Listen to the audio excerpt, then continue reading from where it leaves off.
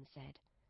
"But we found them at—" "Because wicked gnomes stole them from the fairy messenger. But their magic drew us to them on the shelf and made us recognize the gift. You will always see the gift if your heart is open to the magic."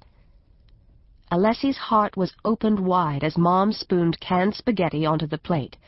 "And this," she said, "is the fairy ambrosia." That's when she saw it, her mother's head encircled by light, her golden hair aglow. Alessi's mouth fell open. Mom bent to serve her own portion, and the lamp behind spread its light to the room. But Alessi had seen it.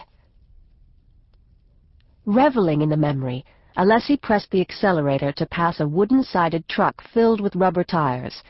The driver honked and waved as she went by. The Mustang had that effect. It was the nicest thing she had ever been given.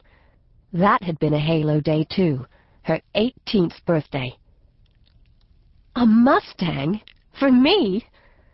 The convertible had sat in the circular drive like a dark, candied apple with caramel leather seats.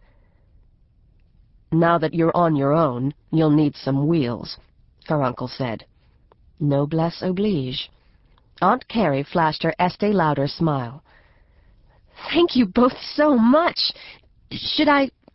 Maybe I'll just pack up now?" She had entertained thoughts of college, even the possibility Uncle Bob would put her through, but this was reality.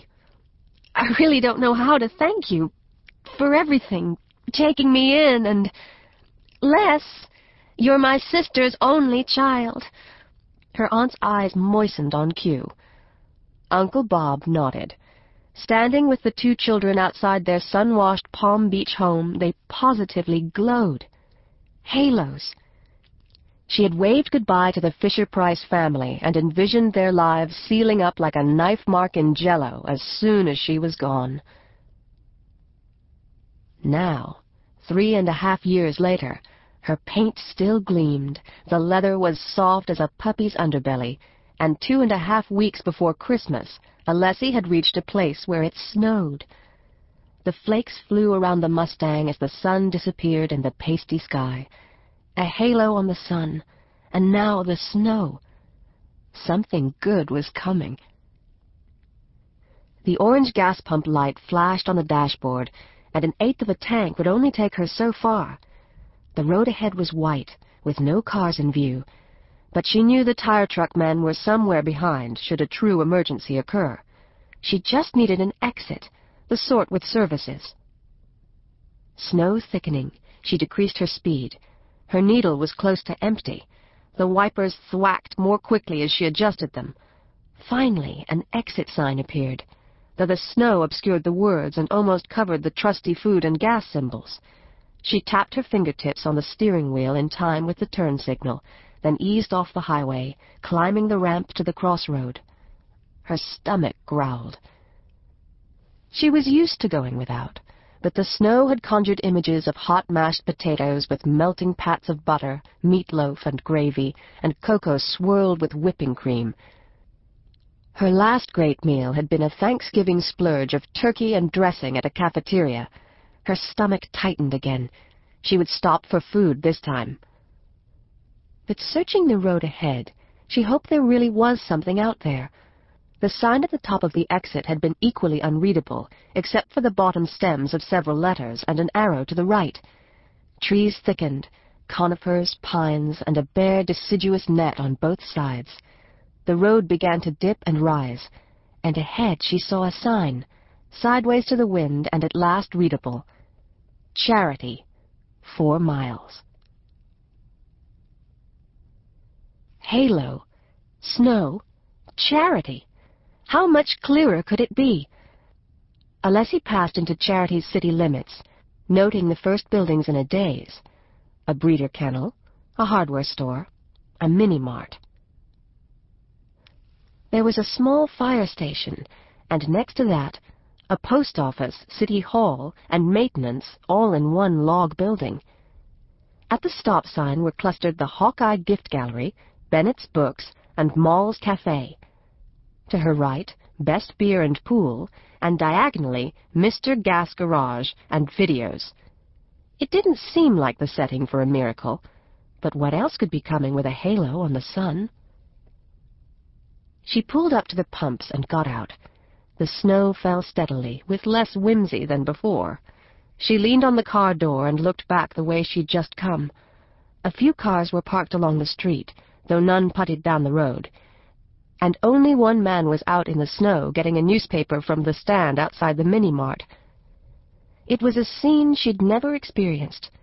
Cold, yet warming. Each roof and ledge flocked with foam that for a moment reminded her of the ocean. But she was far from the balmy air, the flaming bird of paradise, bougainvillea, and green waving fronds.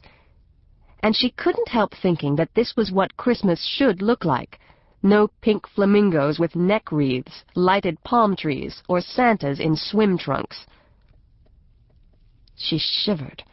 Her cotton top, bought second-hand, was lightweight, and her canvas sneakers were getting wet. She would have to find her jacket in one of the bags in her trunk, but for now she reveled in the cold. Except for the smell of gasoline, the air was crisp and charged with some energy she'd never felt. Her heart skipped another beat. Almost giddy, she tried to catch a snowflake on her tongue, but they veered away at the last moment, and she gave up, folding her arms across her chest and looking over the last few buildings. The Charity Community Center, Maple Tree Bakery, and Hair Magic. She could just make out what looked like a church at the end of the block, and on the cross street by the mini-mart was Granny's trunk, clothes and collectibles. It might be fun to rummage through there, but she should just stick with what she had in her totes, shorts and tops, another pair of jeans, socks, sandals, and hopefully a jacket, though she couldn't remember what she had done with the green windbreaker with the broken zipper. She'd been just peevish enough when she packed up this last time to have tossed it. Maybe she'd try Granny's after all. She wanted to memorize the whole scene, to plant it in her mind. It could be, yes, it could be, her first view of the place. The thought warmed her, as did the anticipation of a meal at Maul's, and the whole scene comforting as a children's picture book. She imagined the title, Charity's Treasure. She had landed in a fairy tale, and she wished Mom were there to see. The gas pump clunked. She rehung the nozzle and replaced her gas cap. Looking down Charity's quaint street once more, she tried to absorb the magic, to keep her heart open and recognize the gift. Shivering, she reached past the open car door and took 2 bills from her purse. Tucking hand and money beneath her opposite arm, she hurried inside the station. The man behind the counter smiled and stood up from his stool. He was very tall and narrow in the shoulders. "You could have waited in here for the pump." "I know, but since I've never stood in snow before." "Never?" She shook her head. "Nope."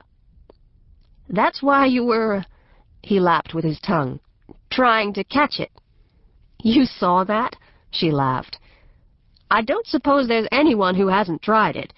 You have to move slowly so you don't blow them away." "So, that's it."